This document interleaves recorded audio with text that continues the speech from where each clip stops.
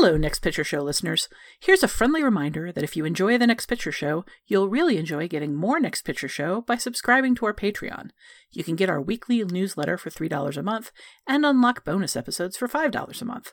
We're currently working on bonus episodes about the Kino Lorber virtual cinema release of Bacurau and Amazon Studios' cinematic new series Tales from the Loop. To subscribe to our Patreon, please visit patreon.com/nextpictureshow. Difficult to keep the line between the past and the present. You believe that someone out of the past can enter and take possession of a living being? We may be through with the past, but the past is not through with us.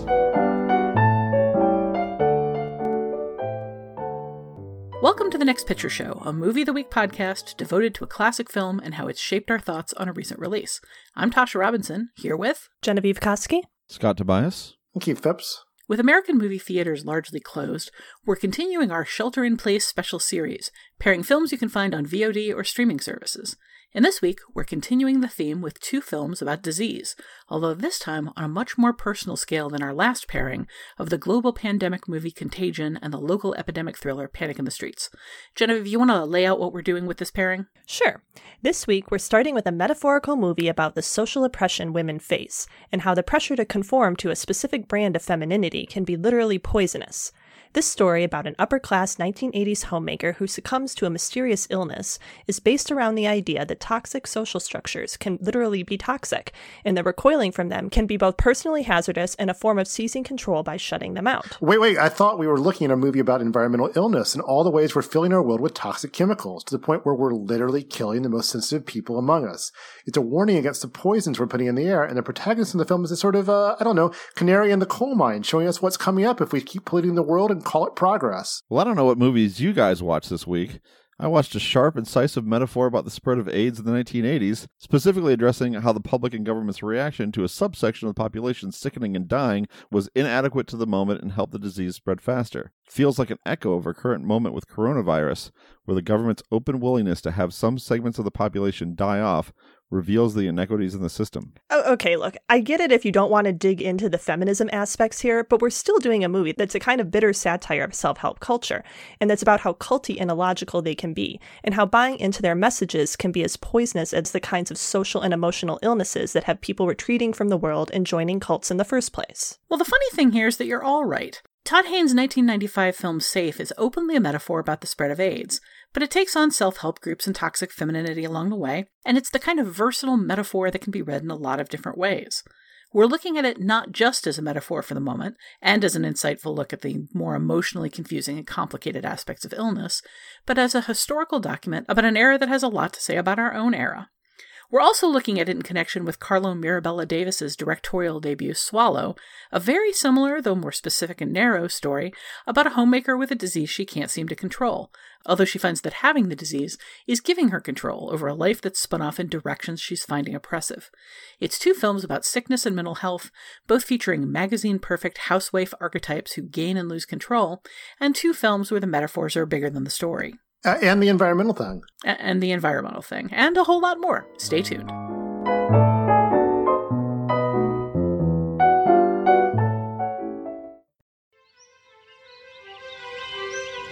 you feeling? I still have this head thing. What the hell is going on here? It's in the air, in the water, in our homes. Oh my God. It cannot be seen, cannot be heard, cannot be stopped.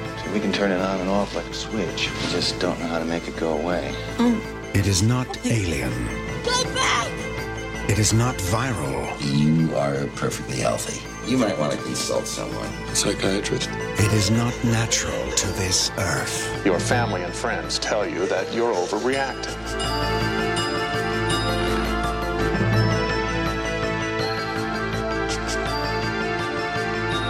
Where can you go when no place is Safe?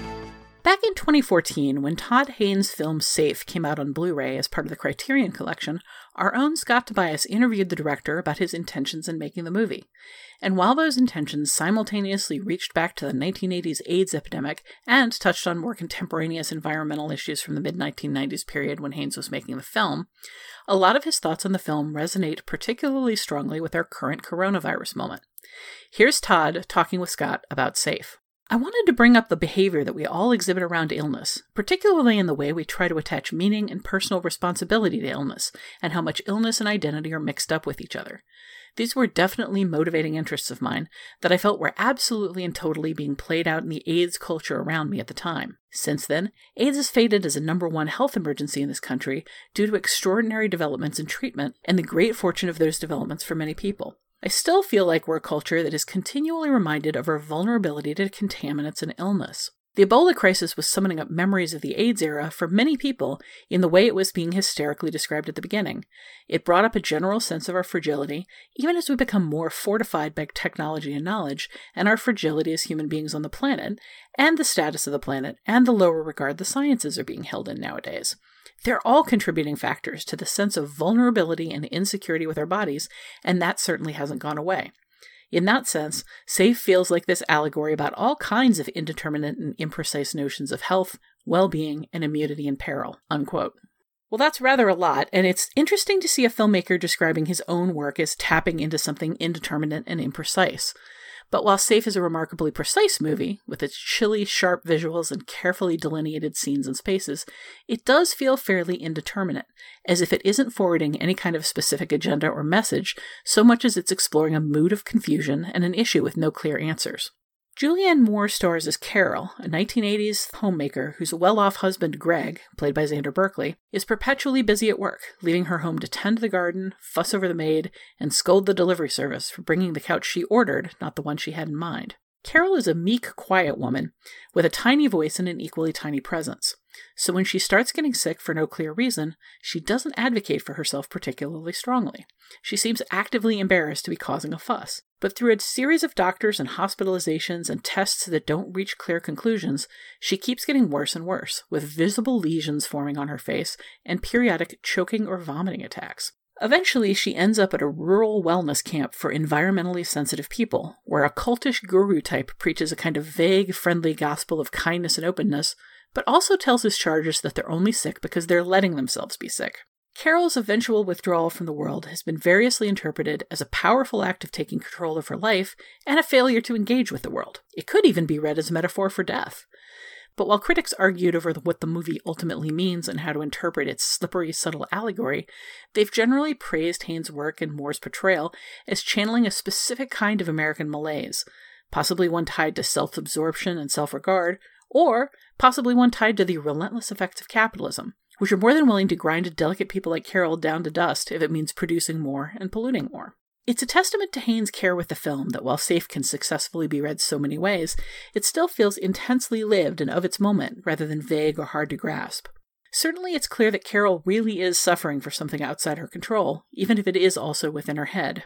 Her disintegration and confusion throughout the movie mirrors a very common experience with illness, the feeling of bodily betrayal, the way healthy people judge sick ones and look for logic and reason in their physical breakdowns, and the kind of magical thinking that sets in when sick people try to logic their way out of pain and fear. Safe is a primal, frightening movie, even as it's a hushed and thoughtful one. And it's a film that still speaks to the medical establishment's failings, to the limits of our knowledge, and to our fear of the unknown. The so-called safe space of the title is a brutal irony, because as the film suggests, it's just about impossible to be safe from our own bodies, no matter where we hide. First, what is your total load? Well, in the chemical-laden world in which we live, impurities are all around. Everyone must deal with a certain amount of impurities and toxins at any given time, and that's your load. It's the maximum amount of toxins your body can tolerate, which for most people is rather large. But a chemically sensitive person is not able to carry a normal load. What we have to do is unload.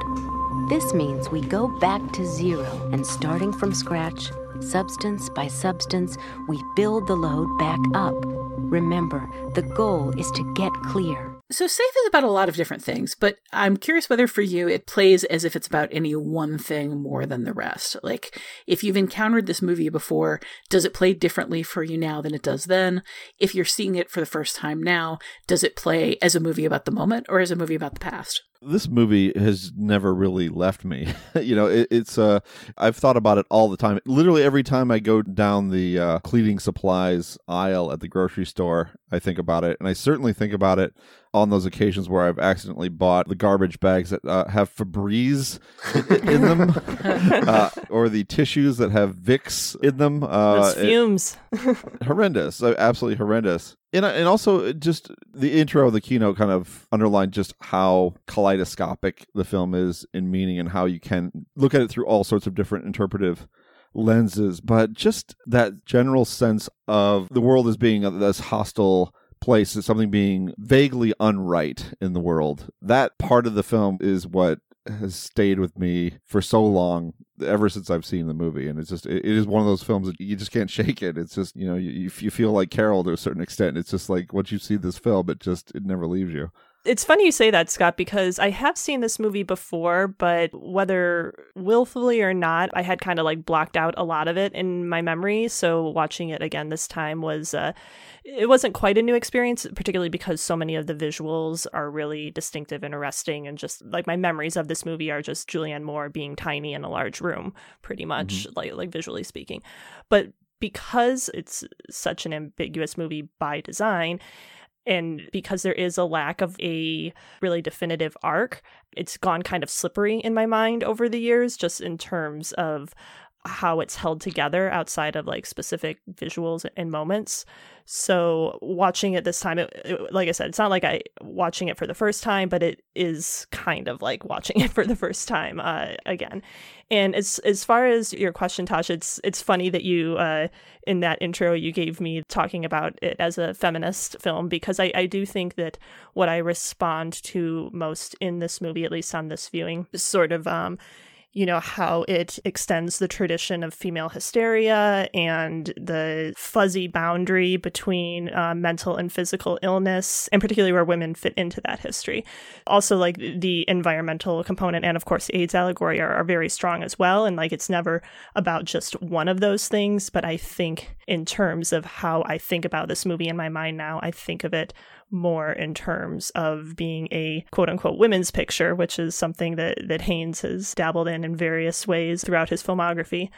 But I tend to think about it that way first and foremost. It does sort of pair in an interesting way with our previous pairing of Gaslight and The Invisible Man, just in terms of watching a woman struggle with something that's very real and very present to her, and that the man in her life is not entirely, certainly not as, evil as the men in both of those movies, but he's still baffled. He still has no way to interface with it and no real place for it in his life. And while he is about as supportive as he can be given his character, there are a number of male doctors around her, always male doctors that just don't believe what she's saying and are telling her what her body is and what her body is doing in ways that aren't helpful and don't resonate. So just in that sense, it makes a really interesting contrast with like literally the last 4 movies we've watched for this podcast. But Keith, what about you? Oh, it must be something in the air. It's interesting. I've seen this movie several times over the years, and it is, I think the intro is really great because it is impossible to read, but also, possible to read as all those things at once in a really interesting way. And what struck me this time is, I think if I'm not mistaken, it's fairly neatly divided down the middle. I believe she's in LA for pretty much the entire first half of the movie, and at the New Mexico compound for pretty much the second half of the movie. And if you watch the first half of the movie, it's a lot easier to read it as a woman suffering from psychosomatic illnesses, some sort of hysteria, as you say, who is trying to treat it physically, and it's the wrong approach. In the second half, it's so easy to read her as someone who is clearly suffering from a physical illness as she gets sicker and sicker, looking at more, her complexion gets more broken out and more obviously ill, who is being treated by a bunch of cranks who have, who are ignoring a very serious physical illness. And, as there are all things in this movie, there's nothing really to grasp onto to give you a solid answer. I mean, Carol herself, and I'm sure we'll get into that, is such a hard to read character. I think that's kind of like built into the design of the film, is to have this protagonist who we never really get to know, even though we spend, I think she's off screen for just the length of the time when the people are talking behind her back in the bathroom. I think it may be the only time that she's not on screen in this movie. At the same time, she's so kind of unknowable. Am I wrong about that? I don't know that you're wrong. I do think that she's meant to be a little unknowable, but as the person that complained that one of the protagonists of Portrait of a Woman on Fire was opaque, I feel like I'm being contrarian here when I say I feel like I did understand who she was and where she was coming from, and I feel like Todd Haynes lays that out just in the first couple of moments with her. There's the one where she's having sex with her husband, and she never once looks like she's really enjoying herself on any kind of personal or sexual level, but she looks sort of pleased. Like she's putting her arms around him, she's kind of smiling, and just everything about her says, I'm doing my duties successfully. Like I'm accomplishing what I set out to accomplish here. Like she almost feels like she's patting him on the back in a like, good job, good boy kind of way, rather than a sexual way. What? I said it's a hot scene.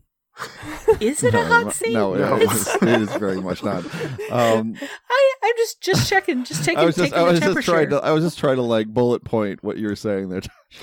It's there's her face during the entire process, and it feels like a really excruciatingly lengthy process.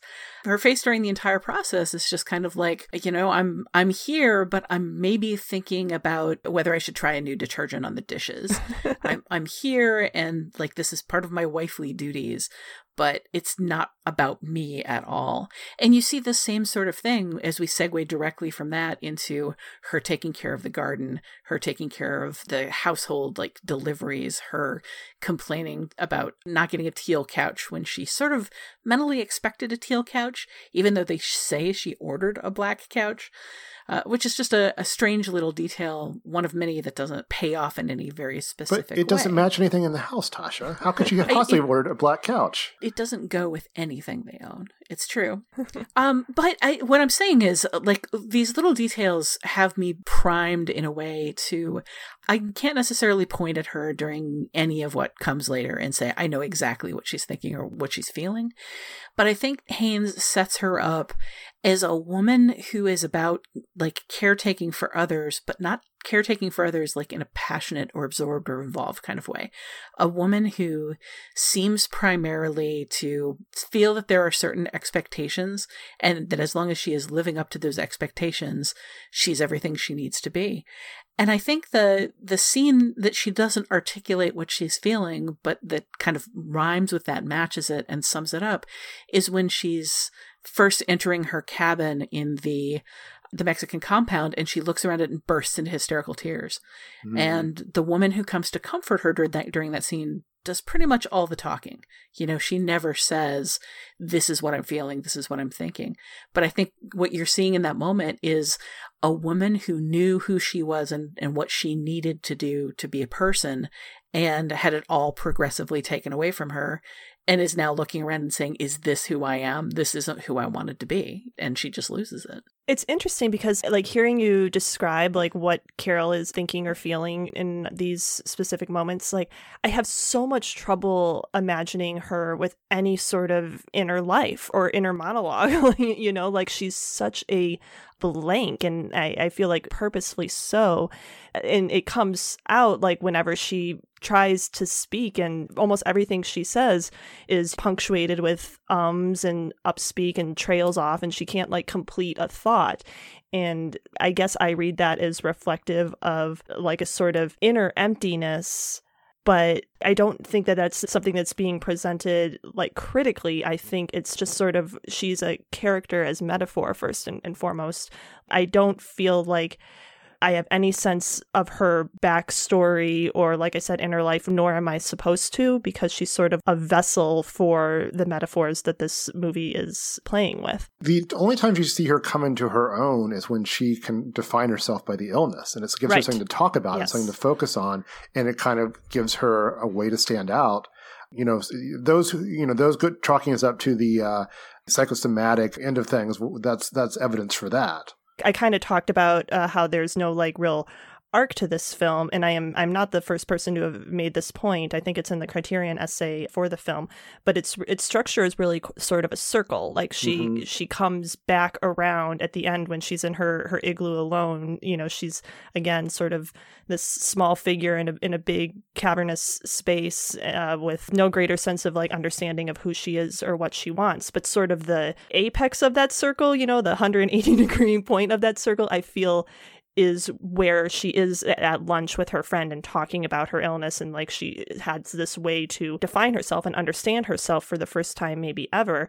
And then the second half of the film, once she goes to Wrenwood, that's kind of systematically stripped away from her by the rhetoric of the place and the expectations it places on her to take responsibility for her own illness. I'd have to go back and look, but is it possible that the only two times we see her in close-up are at the beginning in the bedroom scene and at the end when she's looking in a mirror? I wouldn't be surprised, but I haven't mapped the film that way. Yeah. I do kind of want to map this film, actually, and because, like I said, the structure is kind of fascinating on both a narrative and a character level. Well, it's very formally pristine, this film, and cool. I mean, to speak to the character, to Carol, I think it almost becomes, we'll see this again with Swallow, a commitment to a role that she's having to play in this marriage, which is somebody who's not a problem.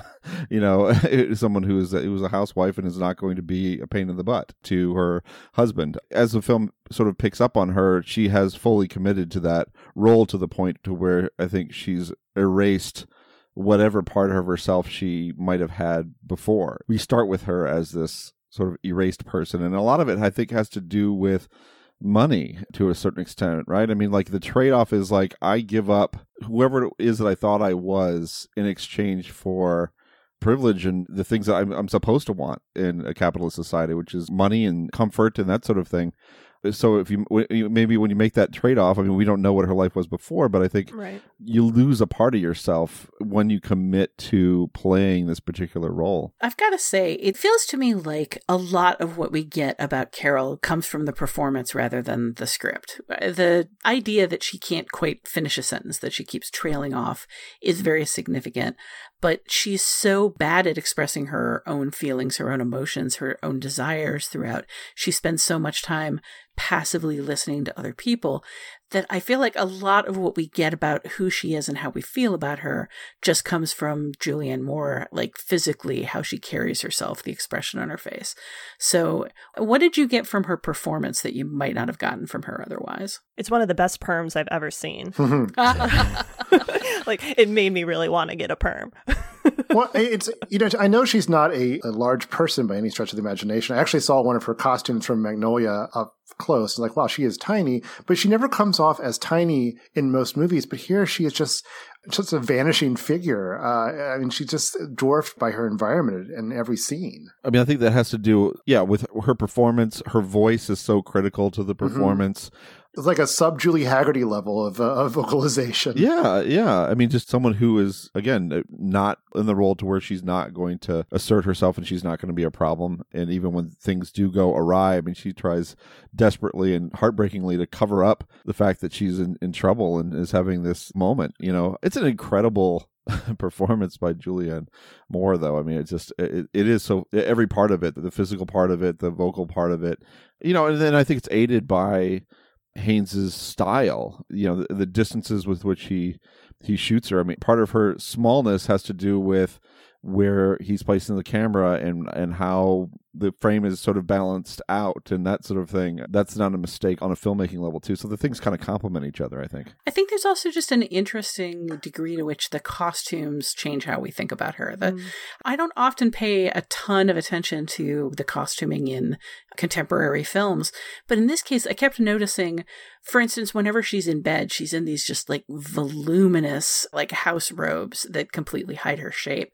When she's in the aerobics class, she's wearing just a really unattractive like leotard tights combination, sort of a French cut thing that overemphasizes her hips and flanks and underemphasizes her waist and bust, and just makes her look, especially around some of the other women around and behind her, makes her look dowdy. And, you know, if you've seen Robert Altman's Shortcuts, like, you know, she's not a dowdy woman. She's a very attractive lady, but Haynes keeps finding ways to like underemphasize or de-emphasize her body long before she starts turning into like this blotchy, pale, saggy-eyed shadow of her original self. And I feel like he's maybe trying to emphasize that, and this goes back to that sex scene at the beginning as well, he's maybe trying to emphasize that her breakdown isn't something that we should address in terms of like the de-eroticization of an attractive woman. Like, he wants us to see this as like the breakdown of a physical shell, but not the breakdown of a physical shell that she should be taken as, oh, like she's just less attractive.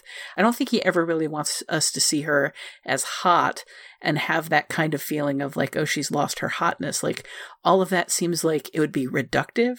So he eliminates it by disguising her body in various ways, disguising her identity in various ways, until he can focus more on her disintegration than on her kind of her original form. I think about the sort of her quote unquote hotness in terms of vitality, and like Carol is just like so stripped of any sense of vitality, and like to go back to Moore's performance, I think another, in addition to all the things you guys have cited, another place I really see that come out in her performance is her interactions with other people.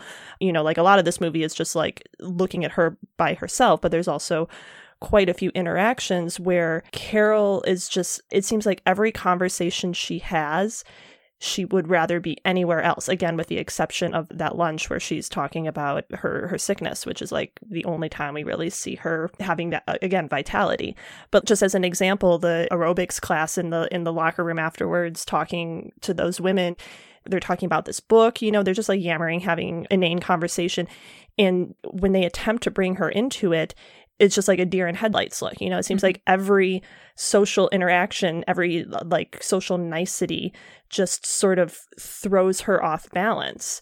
And I think that's what kind of helps create this sense of Carol as someone who doesn't have any sense of herself or her place in the world. Or she has a sense of herself and her place in the world, and it's very specifically tied to these things that are bigger than herself. Like, she's a very small person, but she lives in a very big home that she's immaculately decorated that has to be just so in very specific ways. When she breaks down at the baby shower, there's sort of a sense there of, and by the way, speaking of costumes, the dresses in that sequence, my God, they are so ugly. But they're all of a type, you know, they're very indicative of like, this is a specific class of women, a specific social type of women. They all have on different colors, but they're all dressed basically the same in these big sacky dresses that again kind of hide their bodies. So she's a very small person in that scene in a very big dress, but in other scenes in a very big garden or a very big house. And I think she does have an identity. It's just entirely tied up in things that are external to her.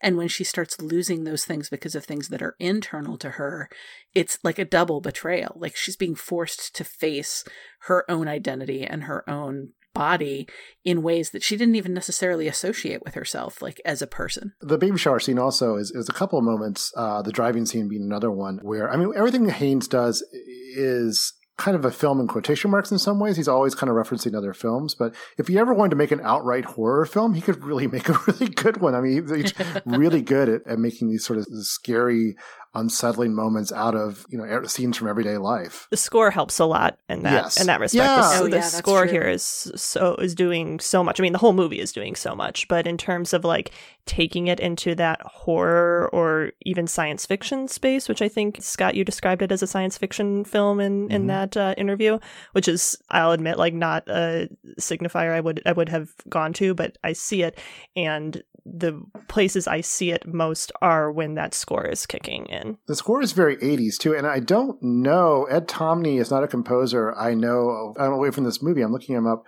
now. Looks like he's done some other stuff for sure, but this seems to be his most prominent credit. Yeah, that score on some level feels like the upscale art house respectable version of a John Carpenter score. That's sort of like eerie driving synth, but like taken back and refined a couple of levels. It reminded me a little bit of Under the Skin as well. I can see that. Science fiction. Also science fiction, and very much a movie about a woman and her body and how she relates to it and how she identifies through it. Well, this is something that Genevieve touched on, but maybe we should dive into it a little more. How do the other characters in this movie play for you? Her husband in particular, the Greg, the Xander Berkeley character, I feel like he wants to be supportive, and in another movie, he would just be a monster. He'd, be like railing at her or striking her and eventually splitting with her because he just can't relate to what she's going through, and he's a villain. Preview of the next movie in this pairing. Here, he very clearly wants to be a nice guy, but he's so baffled by the breakdown of like his perfect little life, his perfect little environment. He pouts like a baby over not getting sex when he wants. He pouts in a much more adult and maybe relatable and understandable way towards the end when he can't hug his own wife because even that's too much. And then he presses for the hug anyway and gets it, even though it hurts her. He's very clearly a man that doesn't know what to do with this element of his life and doesn't seem to feel much deeper than she does. Like he also feels like somebody without much of an inner life. I feel like his son says everything he can't say himself. I was just going to say that exact thing, Keith. What do you have in mind there? Oh, just toward the end where he's like rolling his eyes in frustration and being sarcastic toward his stepmom. And there's other moments in the film as well. I was thinking of the kid's essay about the gang. Oh, yes. That kid, man. But I mean, like, that's a worldview that came from somewhere. And from what we've seen of Carol, it seems unlikely that it came from her. So I think we can extrapolate that it is something that comes from his father. Mm-hmm. There was one little difference, though, between what I remembered from this film and then seeing it again was I had pretty much thought of him as a one-dimensional monster in the past, and he's a little bit more of a three-dimensional, monster here. I guess in the sense that I think his reaction to what's happening to her is at least understandable, even if it's not the kind of reaction that you would want him to have or want a more sensitive person to have. He's frustrated and he doesn't know he doesn't know what's going on, but he's there. He sticks around and he sees her through all of these treatments, and he sees her through her time at Redwood, and far beyond what you might expect. I mean, somebody like that, you'd expect to just let her go, and he doesn't do that. And he does intervene when his son mouths off to his mother. He scolds the son. I mean, he's not horrible. He's just horrible adjacent. He gets better over the course of the film too, where he actually kind of like, okay, this is really happening. I really have to deal with this, and I do care about this woman. I mean, he's genuinely glad to hear from her when she calls. I don't know how far his patience extends beyond the end of this movie, by which point she seems pretty permanently committed to living in this porcelain igloo.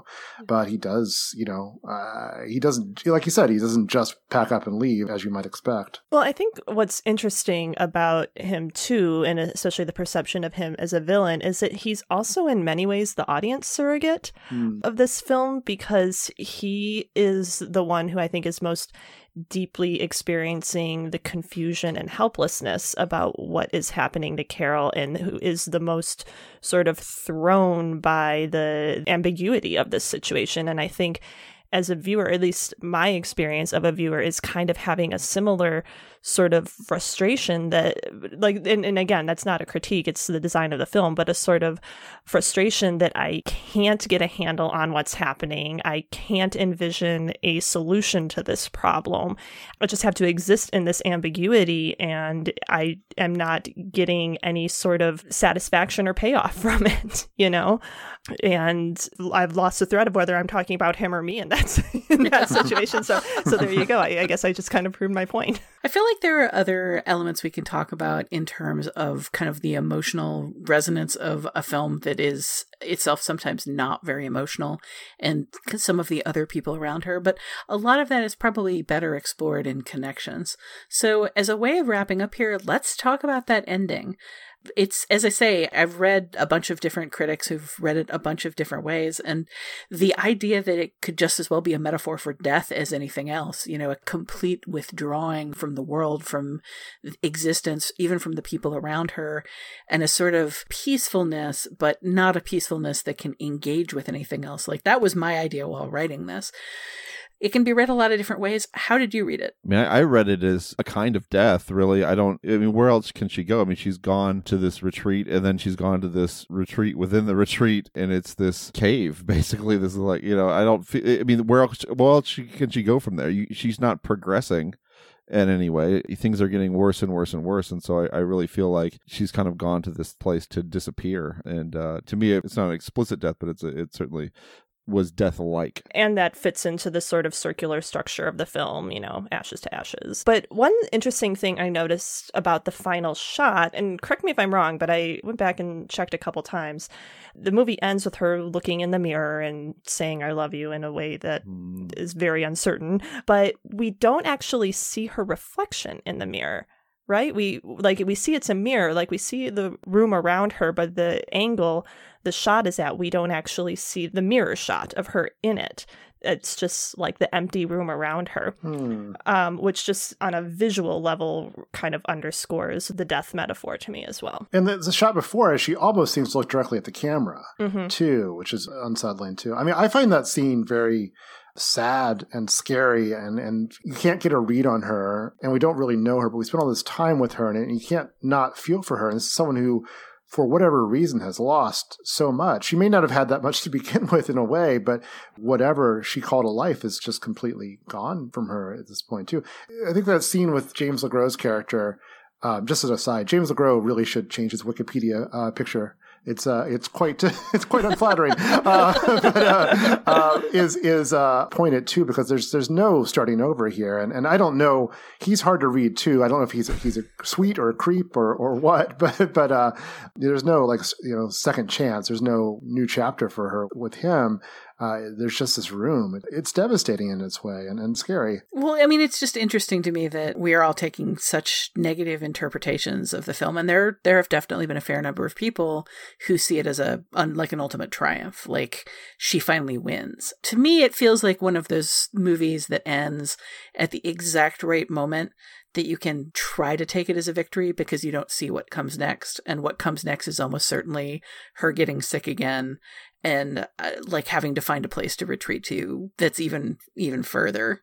And there may not be a place to retreat. But a lot of people have seen this as a movie about someone oppressed and controlled by society and controlled by expectations, slowly retreating further and further until she's alone with herself and her love for herself. And I'm just not the kind of person who would see what we get in this movie as like a positive ending. But can you, I guess, grok the people that do? I mean, I certainly understand the impulse to read a positive ending, or at least a conclusive ending, you know, but I feel like from what I've read with Todd Haynes, he would reject that impulse strongly, and therefore I do as well.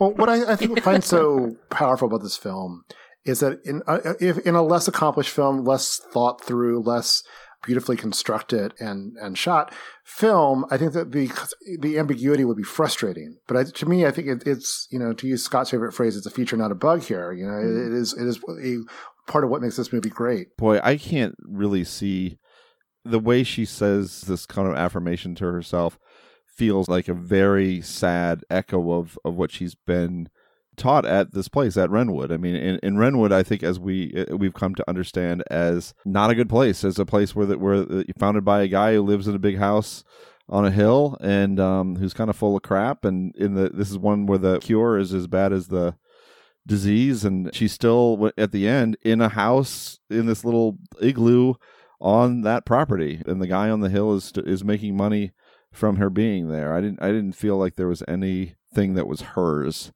at the end of that movie. She'd gone from one domain in which she was kind of a possession into another, in my opinion. Well, I think there's a lot more that we can say about radical loss and radicalization as ways to take control of your life, and certainly a lot more to say about the portrayal specifically of disease, of mental illness and physical illness, and how people around you interpret one or the other, how people around you treat one or the other. But all of that is going to come up in our connections when we talk about this movie in conjunction with Swallow on our next episode. So I think we'll let this go for Todd Haynes' Safe for the moment, and we'll get into some feedback.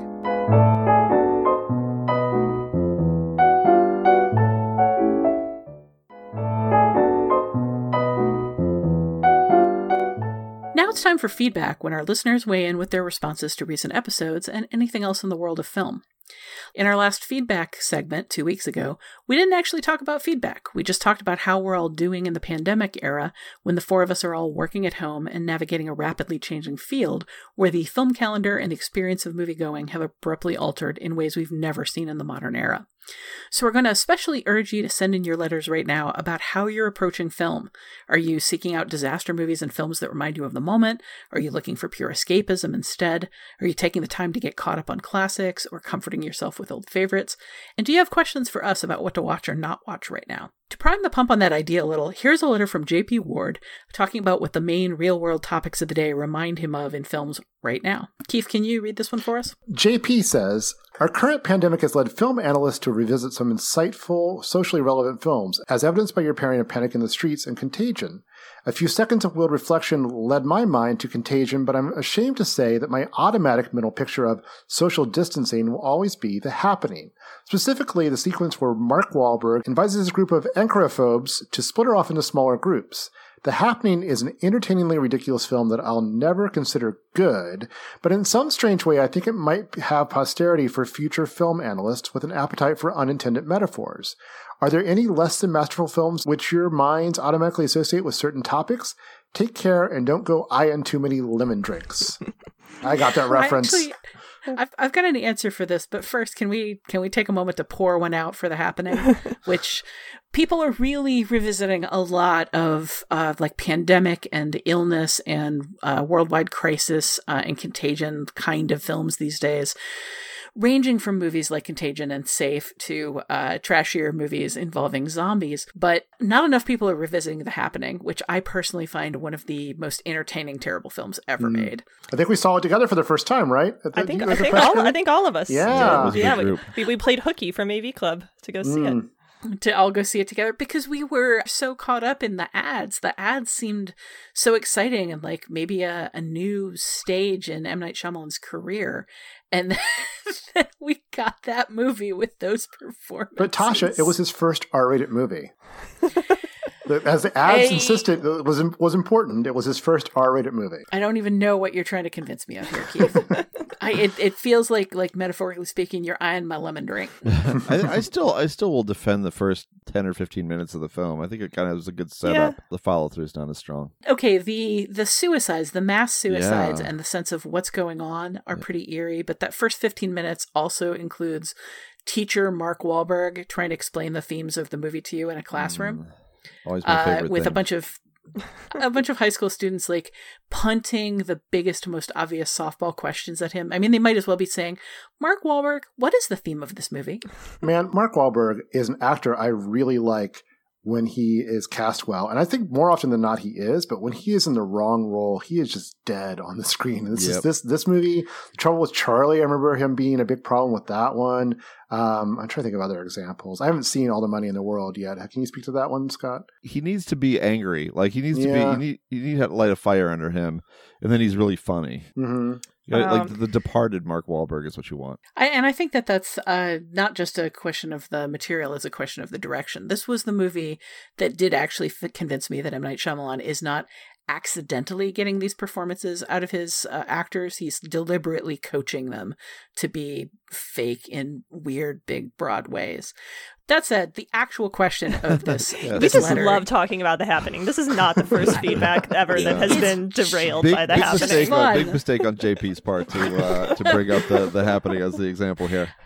I don't know that that's a mistake. I love discussing. I feel like we've been baited. It is possible that we've been baited. It's the possibly next even by JP before. JP is one of our most frequent writers, and in my mind, I think of him as good old JP Ward, just because he can always be relied upon for a good feedback question.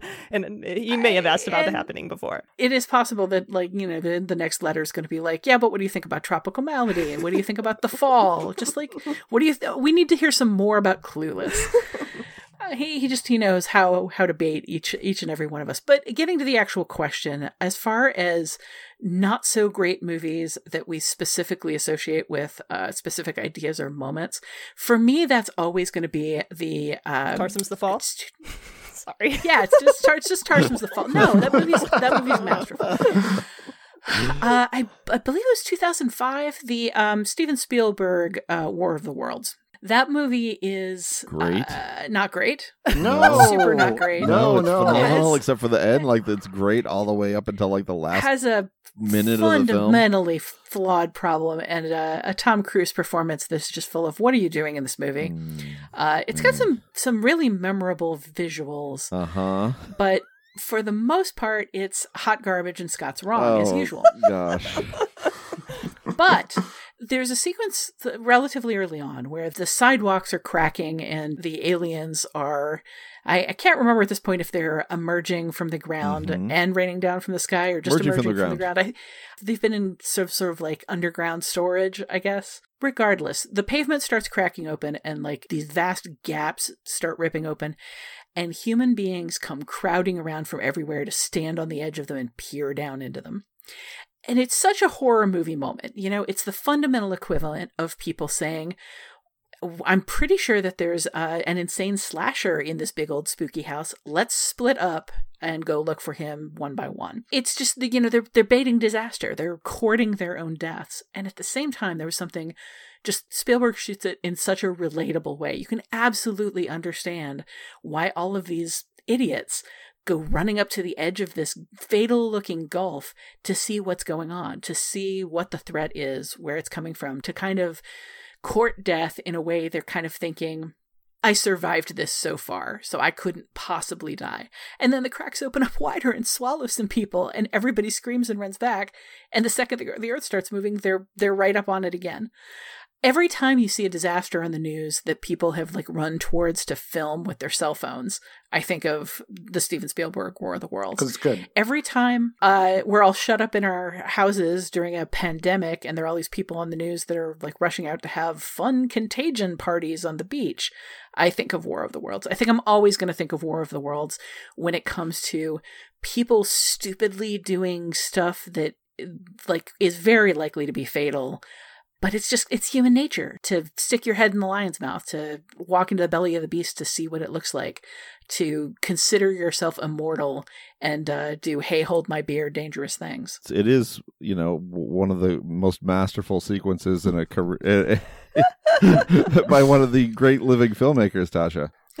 Rather than litigating War of the Worlds 15 years too late, how about, do you have any examples? The one that leaps to mind is Back to School, the Rodney Dangerfield movie that I've seen 1,000 times. And I always think about it when I have to consider who has gone to college. I think about Donald Trump going in college. What were his college years like? What were his kids' college years like? What about all those large adult sons who have gotten into big legacy institutions because they're more competent parents went there first?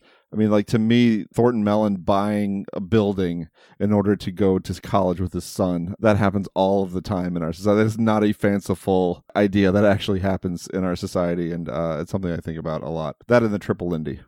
In terms of sheer athletic feats, That's the highest. That's the highest achievement I've seen in cinema, which is the triple Lindy that ends the film. What about the rest of you? My example is, I'm going to fudge it a little bit because I tend not to rewatch bad films, but this film is, I think it's solidly considered a cult film now, but there are also probably people who would argue it is a, quote, less than masterful film, yet it is one that I think about probably once a week, at least once a month, and that is the 2001 film Josie and the Pussycats. It's a great movie. Yeah, it is. But it is a light movie, but it definitely has things on its mind. I guess the reason I thought of it in this context is, it is an adaptation of a comic book, which comes with certain connotations, and it is a very sort of early aughts movie in a lot of ways. But by design, it's a film that has a lot to say, albeit in a very sort of light and glancing way, about consumerism and entertainment in the age of capitalism. And every time, there's some horrible, new adaptation or some sort of gimmick. I don't know. I just always think of Josie and the Pussycats fondly. It's a reference point for me quite frequently. I love that movie. I can't think at this point of popular pop bands without thinking of Josie and the Pussycats boy band. Du jour. Du jour means crash. Du jour actually means friendship. Name... Yeah. So du jour is the name of an actual boy band, and du jour is French for today, or of the day. Mm-hmm. So it's basically the boy band of the day. And they die really, really early in the film. So, today's boy band is going to be replaced by tomorrow's boy band. But it's played off so lightly in the film, like this hilarious little in-joke about boy band du jour. And saying du jour means friendship on top of all of it. I gotta say, I'm sort of proud. I was an early adopter with Josie and the Pussycats. I remember where I was when I saw it, how excited I saw it with Josh Rothkopf and his girlfriend at the time, and we went out afterwards and talked about how much we loved it. And I appeared in several college classes to talk about it. I reviewed it positively. I really love that movie for all the reasons that you mentioned, Genevieve. I think it's so smart and funny, and it has so much to say about what pop culture is, and in how we become participants in a much larger commercial system, when we engage in it, whether we know it or not. Would you agree that it is a underappreciated film that someone less than familiar with it might kind of unknowingly paint with the bad film brush? Yes. Okay. So I did the assignment. You did. I think it's a good one. What about you? Keith, what about you? This is a movie I'm pretty sure I underrated at the time, but I can remember why I didn't really care for it as much as I thought I should, because I felt like, I did the lead performance, I thought was grating, and the look of it was at odds with the material. I need to revisit it. Spike Lee's Bamboozled, which just came out on Criterion, because that's a film where, for as much as I thought didn't work when I first saw it 20 years ago, the central metaphor is just stuck with me like nobody's business, like the persistence of minstrelsy and modern culture and the expectations of identity created by that, and the way identity of African Americans has been turned into performance in some ways. I think it's a really powerful central metaphor that I'm not sure was supported by the movie around it, but maybe it was. I need to look at it again. How about you? What were your thoughts on that film? I'm right there with you. I had the exact same experience. I really did not like it when I saw it, and I think a lot of it was an objection to digital video and the style of it at the time. And it also felt just a little ungainly and out of control. Mm-hmm. But I have thought about it a lot since then, and I do want to revisit it at some point for the reasons you mentioned. I think it has kind of been very sticky in the culture, and its ideas have kind of held up. And there's the one that always sticks with me is the scene where, I forget which character, but is applying blackface, and it's got this really the saddest Terrence Blanchard music he's ever had in a movie playing over that scene, and that image, if nothing else, has been really it's just been burned into my mind. So I don't know. I should watch it again. Burned in your mind as a representation of what, though? Like, what about that sequence makes it come up for you in culture? For me, it's when I think of especially African-American performers, but for anyone really kind of like surrendering their dignity and their identity for the sake of show business and for the sake of the expectations of others. That's what that scene means to me. Makes sense. Well, JP, I hope you're happy with the heavy, sad place that you've taken all of us to. Well, here's a very different letter that's opening up a similarly wide field of discussion, but starts from a pretty narrow one. Genevieve? Matthew writes, regarding your discussion of the happy lack of female objectification in Birds of Prey, as a cisgender hetero dude who tries his best to be feminist, I can't defend David Ayer's camera leering at Harley Quinn's butt in Suicide Squad, and I was viscerally offended when Zack Snyder's camera repeatedly fixated on Diana's posterior in Justice League. I can't help but wonder, however, if we're getting to the point of saying it's never okay for a movie to feature cheesecake appreciation of a particular gender, especially in a comic book movie of all things.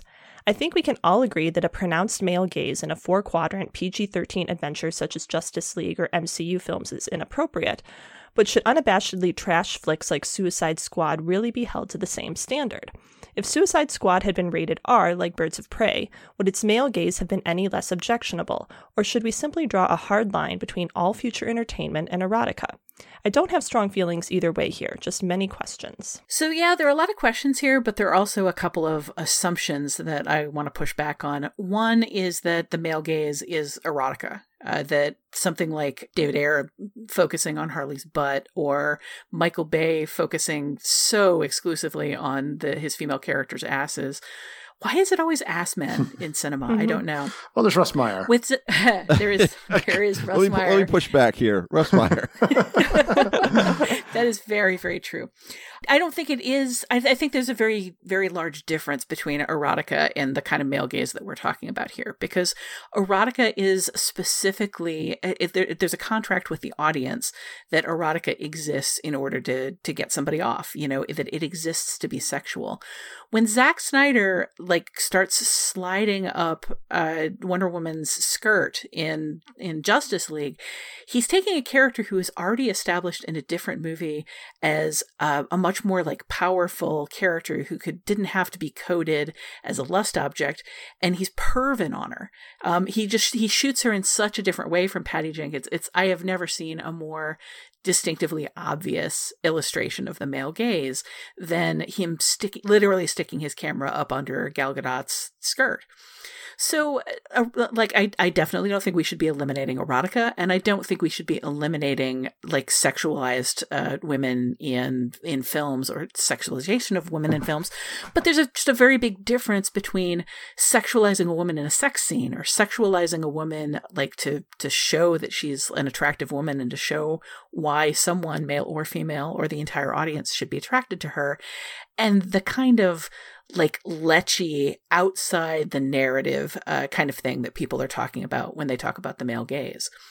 That's one assumption, which we can get into, but sort of separately, it's not about the rating either. You can have PG-rated movies that just feel a little icky, that feel like, Uncle Gropey is looking down somebody's cleavage when they're shooting a teenager or whatever.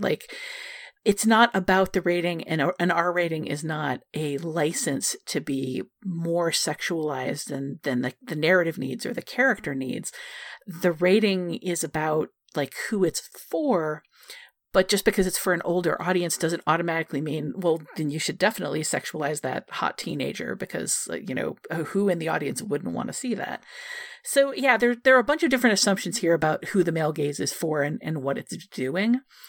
And I think the male gaze is sometimes appropriate. For instance, when Phoebe Cates gets out of the pool and takes off her top in slow motion in Fast Times at Ridgemont High, you're literally seeing that through the eyes of a horny young teenage boy. And it's meant to be illustrative of where his mind is and how he sees things. That's just a really good example of using the male gaze for narrative purposes.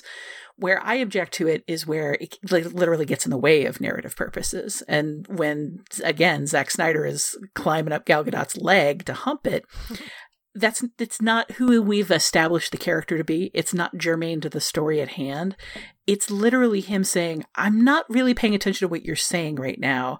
I'm thinking about where I could put my hands up under that skirt. And at that point, that's where it gets gross. For me, I think it's the difference between sexualization and objectification. And I'm not sure that I'm the one to draw the line there, or there is any one particular line, but it's sort of like, I don't know. I think you can feel it.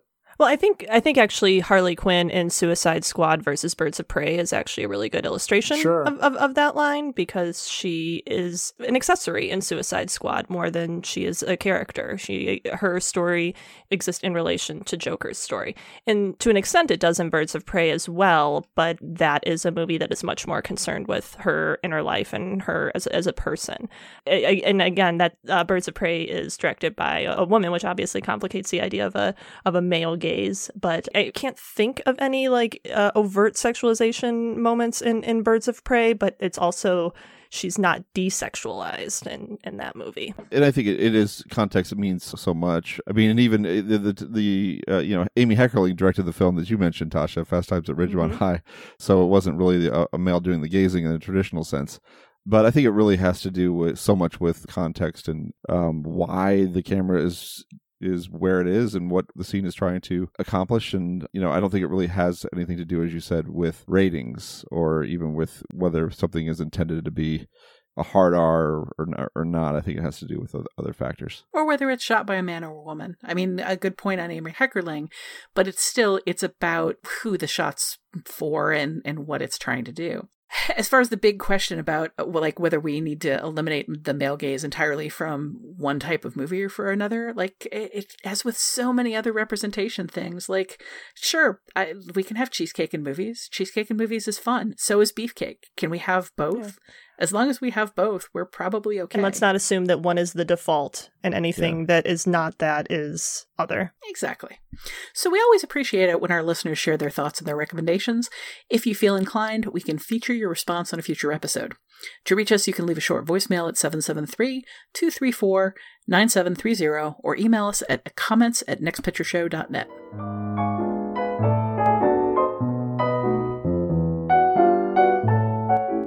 That's it for this episode of The Next Picture Show.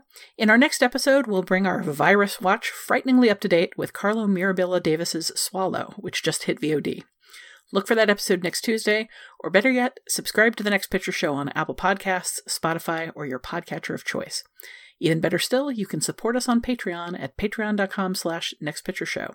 Find us at nextpictureshow.net, follow us at facebook.com/nextpictureshow, and follow us on Twitter at NextPicturePod, so you'll always know when a new episode drops. Until then, there's nothing wrong with constructing your own desert safety pod. Just in case. Just go out for a breath of air, and you'll be ready for Medicare. The city streets are really quite a thrill. If the hoods don't get you, the monoxide will. Pollution, pollution, wear a gas mask and a veil. Then you can breathe, long as you don't inhale.